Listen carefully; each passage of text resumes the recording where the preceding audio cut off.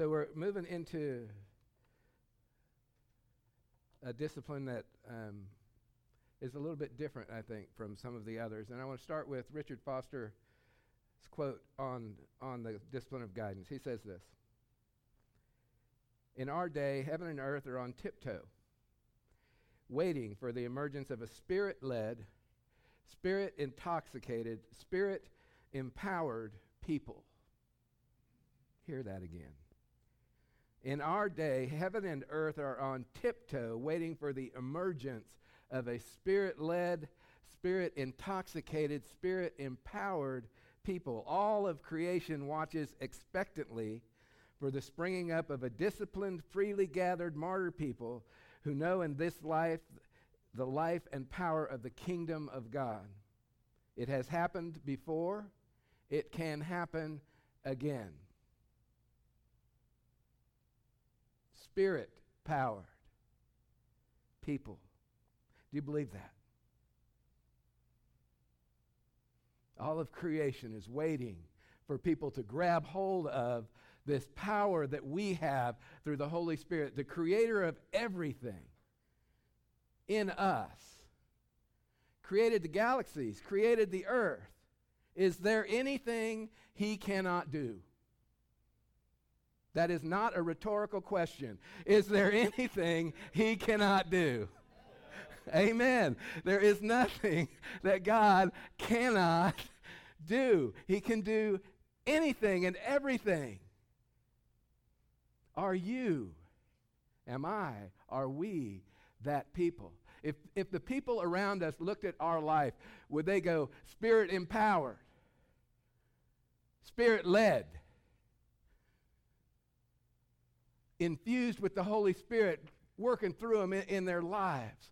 Would they look at us? Would our coworkers and our friends and our schoolmates and all of those in our life, would our family look at us and see Jesus Christ living through us? Would they see that? What would they say?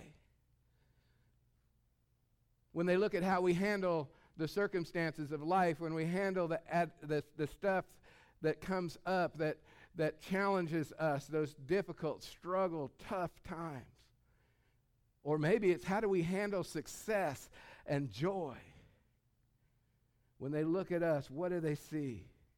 What does it show them about the God that we profess to worship, that we profess to follow? A sermon on the spiritual discipline of guidance is a complete waste of time if we don't believe this is true, that this is possible. All of creation watches expectantly for the springing up of a martyr people, a people of Christ, a people of God, freely gathered, empowered by the Holy Spirit, disciplined in their walk, following Christ as close as they can. People who know in this life the life and power of the kingdom of God. When does our eternity start? Does it start when we die, or does it start when we say yes to Jesus? Does your life reflect that?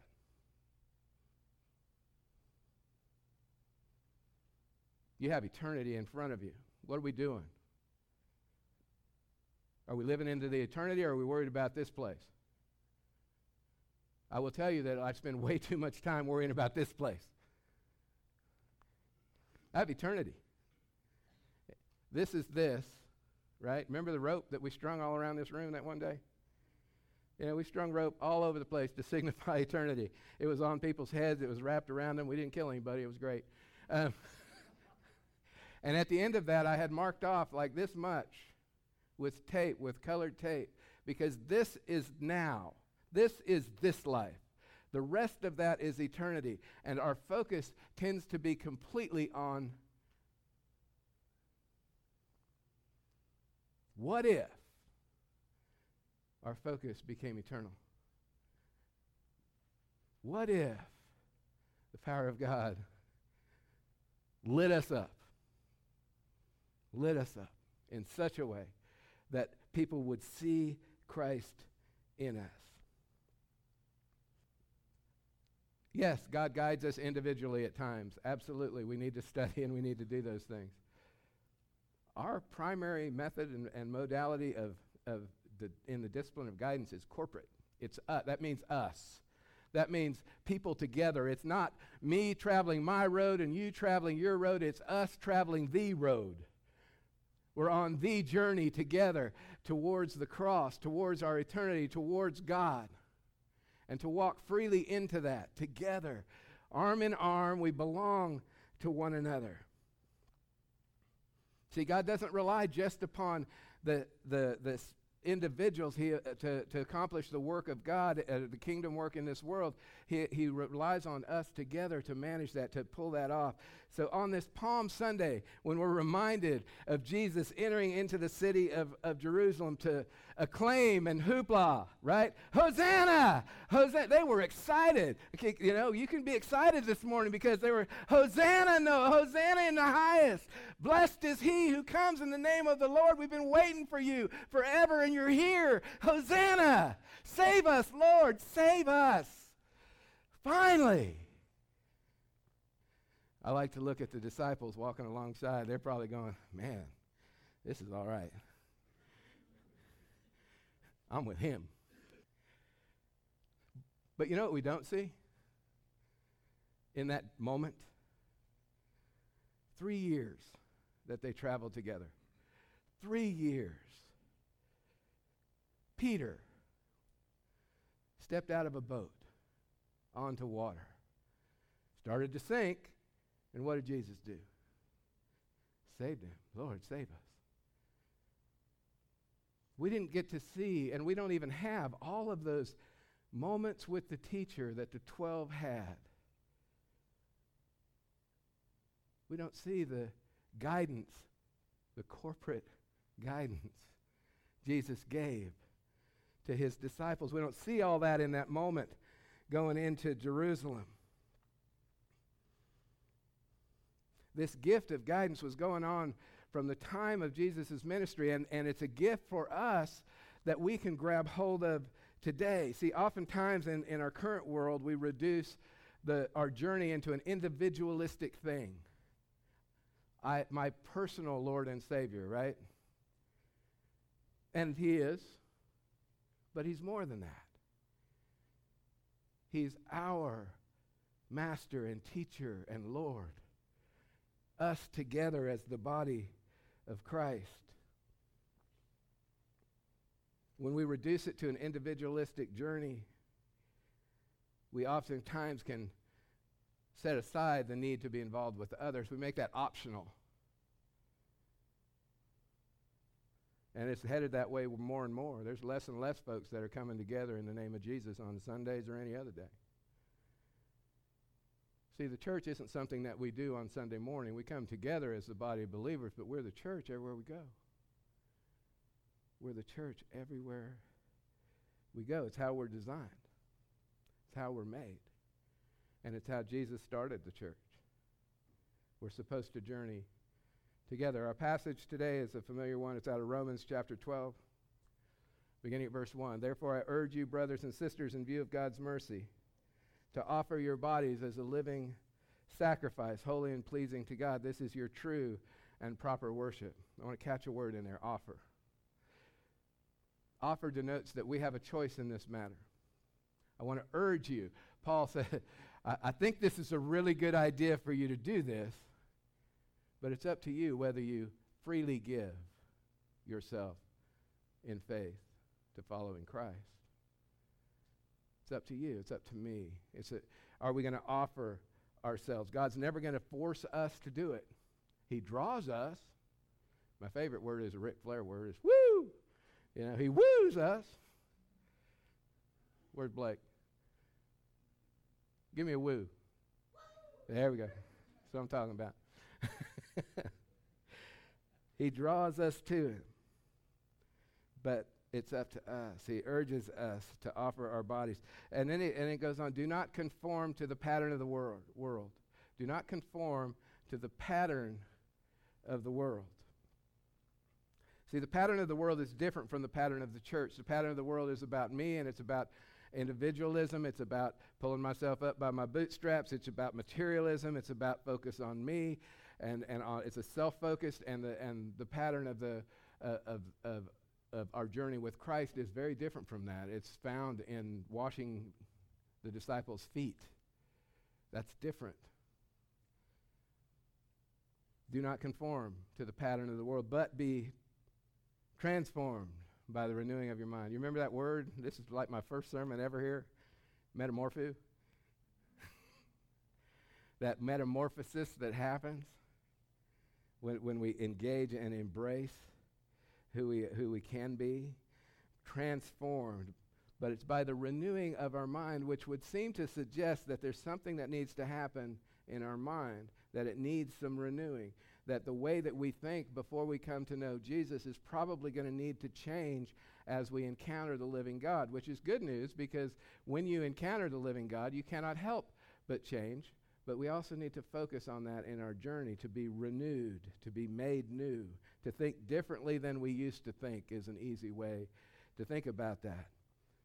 So do not conform to the pattern of the world, but be transformed by the renewing of your mind. Then you'll be able to test and approve what God's will is, his good, pleasing, and perfect will.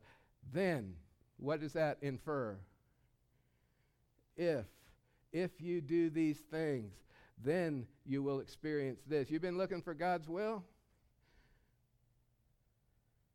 Do not conform to the pattern of the world, but be transformed by the renewing of your mind. I urge you, brothers and sisters, in view of God's mercy, to offer yourself as a living sacrifice, holy and pleasing to God.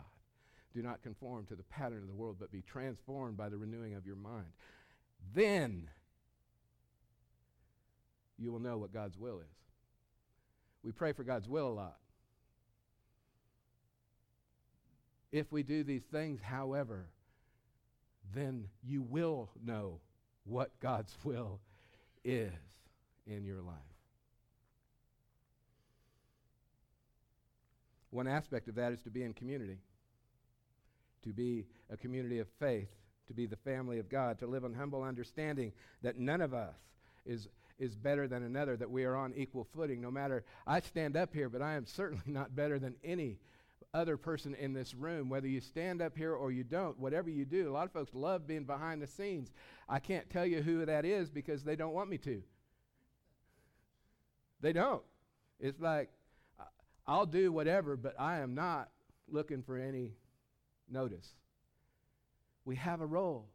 We each have a role to play. In the rest of our passage this morning, for by the grace given me, I say to every one of you, do not think of yourself more highly than you ought, but rather think of yourself with sober judgment in accordance with the faith God has distributed to each of you. For just as each of us has one body with many members, and these members do not all have the same function, so in Christ we, though many, form one body, and each member belongs to the other. Each member belongs to the other.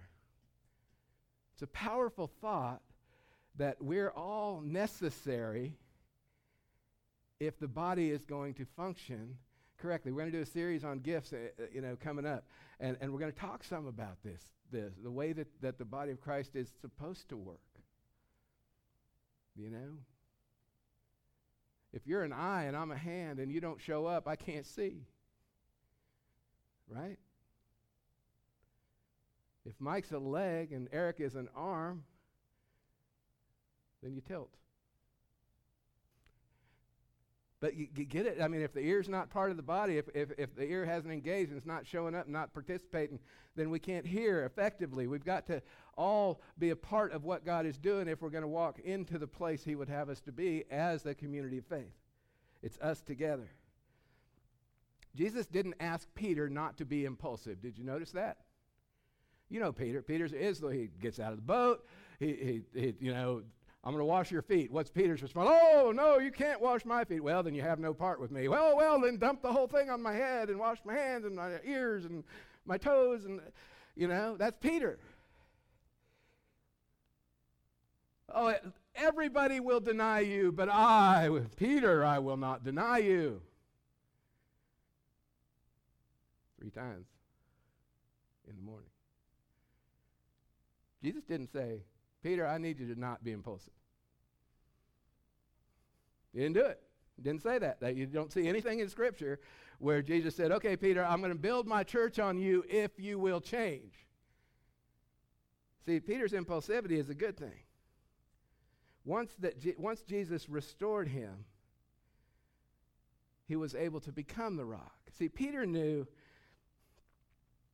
was willing to embrace the impossible. He had more faith than sense.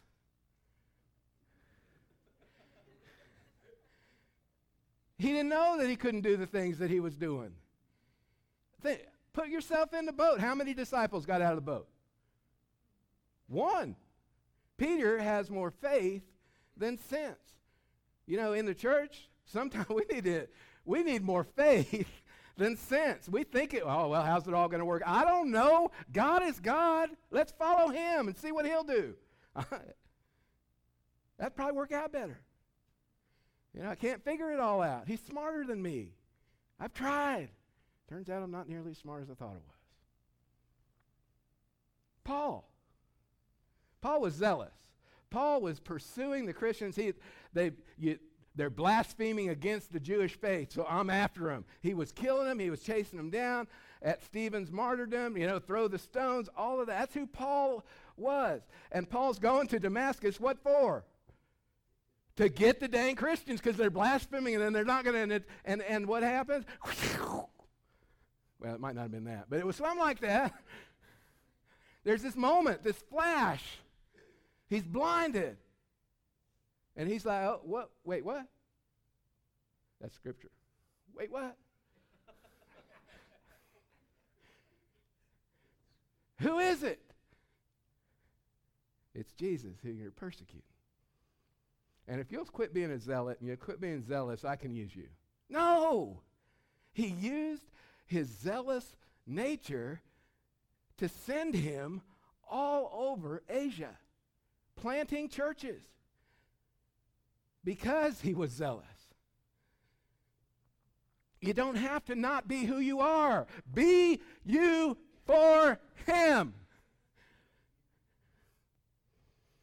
In the body are many different members, and each of us is important as the other. We belong. Such a big word. We're not good at this. We're going to have lunch. I hope that you stay after.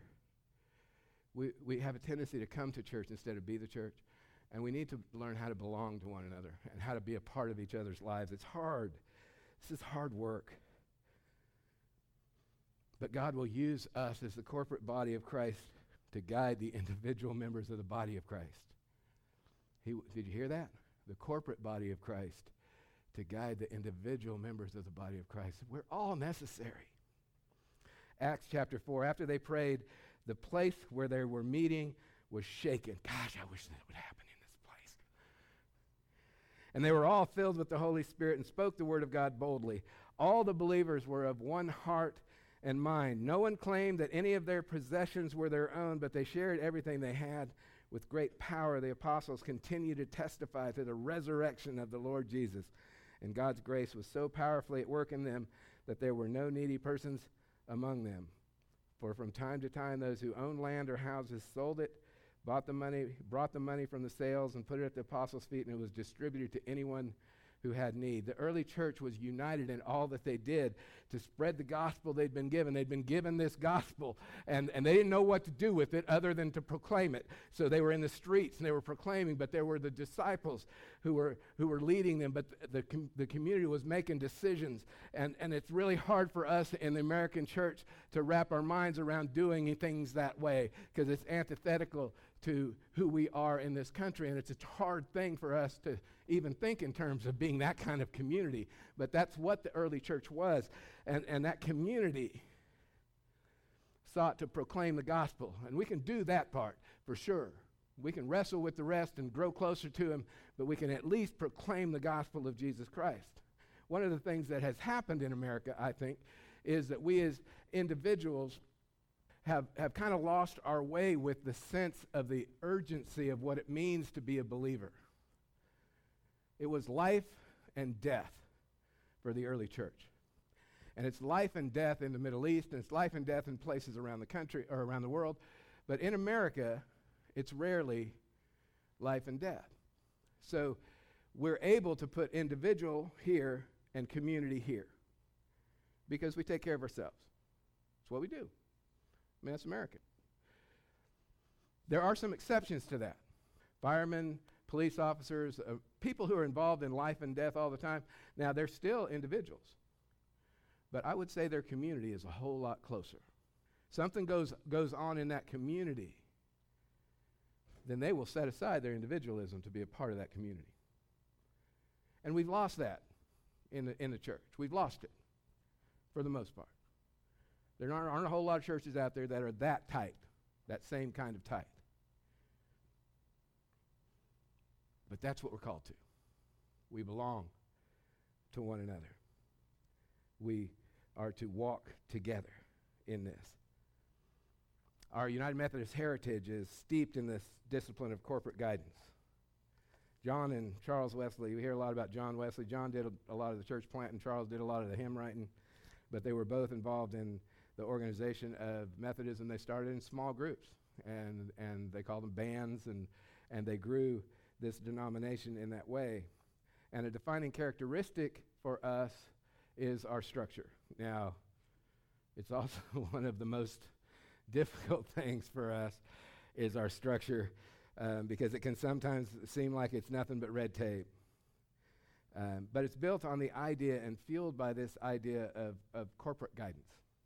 That's why we're the local church in the Methodist denomination. Local churches have a lot of autonomy. We can make decisions on our own, but we're responsible to the district. We're part of the Gainesville district that has 95 or 96 churches. And we're part of a connectional group that has 12 that are just around us. And above that is the annual conference that I go to in June. That's, all of the churches in North Georgia. And then there's a jurisdictional level of the Southeast, and then a general conference, which is worldwide. So we have this structure. And the hope of that structure is that we will have a corporate sense of guidance, that we are under, we're not just doing it on our own, but there's a sense of guidance from above that allows us to function. It's called being connectional. You'll hear that a lot in Methodist church circles, that we're connectional. It means that we're connected to one another. It's why apportionments, the reason that we're able to get grants is because other churches have paid their apportionments, and that helps support us. And we want to participate with that as well in the giving back. That's what apportionments help us to do. At the higher levels, we're also in a turmoil right now over human sexuality, over LGBTQIA plus stuff. And because there's a lot going on, has the potential to divide us. And so there's a Commission for a Way Forward that's been meeting, which is a group of people trying to find a path for us to kind of corporately corporately stay together without having to split. And then there's going to be a special called General Conference in 2019. I don't spend a lot of time on that because the simple truth is that right now there's nothing really to report other than the Way Forward is meeting, and they're going to have that General Conference. It's usually we have them every 4 years. This one's going to be early and only deal with that issue. And once that happens, we'll have a better idea of where the denomination is going to go. But the hope and the prayer is that corporately we're going to find the will of God. And so that's what all of that, we want God, and please pray for God to break through, because we've got camps that are hateful, and that's not Jesus. And we need the hatefulness to go away so that Jesus can work in the midst of it. But pray for us as a denomination. See, the spiritual discipline of guidance is not easy to attain because there's so much that gets in the way of moving together, moving forward together into a new place. It's hard because we need to not conform, and we need to try to find a path. See, we need to understand God's will for our lives. In order to do that, we've got work to do as well, both individually and corporately. So how does that look in the church? So how does that look in the church? It looks very much like it did in the beginning. Jesus mentored 12 men, individually and together. And then 11 of those men went on, and you know what they did? They mentored individuals, and they mentored that group corporately, the early church. And what happened from there is that group of people then began to mentor individually and come together as the church. And it has always been this way. This is how the church has operated. It's all stemming from the original pattern that Jesus held. And that's what we are seeking to follow here as we continue in our small group ministries and the things that we're doing. We're in it together. We're in it together. I hope we don't forget that. Chuck Swindoll, he wrote this. He said, I found great satisfaction in knowing that the Lord had given me certain abilities, and my responsibility was to carry them out through his power and for his glory. Let me repeat that last part. My responsibility was to carry them out through his power for his glory. It's a statement that we summarize around here as be you for him. You know, God has always used the people of the church to accomplish amazing things that we are incapable of individually. God will do through us together. But he doesn't need Caden to be me, or me to be Tammy, or Libby to be Albert, or any of that. He needs us to be who we are so that he can be glorified. You are sons and daughters of the King. You are sons and daughters of the King. You're amazingly made, incredibly made. And on this Palm Sunday, as we remember Jesus entering into Jerusalem, I hope that we'll embrace the idea that God created us to be and live that out in this community known as Arbor Point Church. That we'll live that out fully, that we'll walk into that. I pray that you commit to belong to one another, to be involved in one another's lives. Let me put it that way. That we're willing to do that. I urge you, brothers and sisters, in view of God's mercy, may we belong to one another. I would love for us in this place to be able to shout, Hosanna! Hosanna in the highest!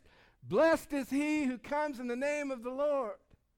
Hosanna in the highest, Carol. Hosanna! Hosanna! Hosanna in the highest. Blessed is he who comes in the name of the Lord. Hosanna! Hosanna in the highest. Blessed is he who comes in the name of the Lord. Hosanna! Hosanna in the highest. Blessed is he who comes in the name of the Lord. Hosanna, Patty Moore. Hosanna, Katie. Hosanna. Hosanna in the highest. Hosanna. Blessed is he who comes in the name of the Lord. Please stand.